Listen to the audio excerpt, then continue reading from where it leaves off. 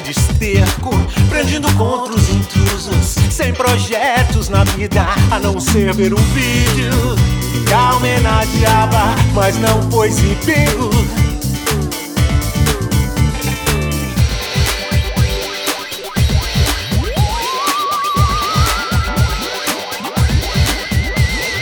Finalmente morreu linda após a curta glória.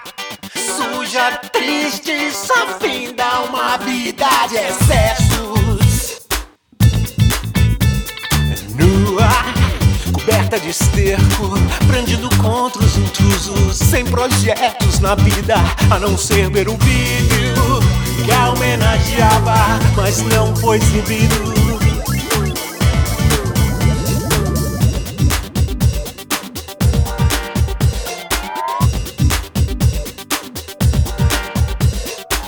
Banguela louca, barrida, dona de um xixi rebelde que não lhe obedecia.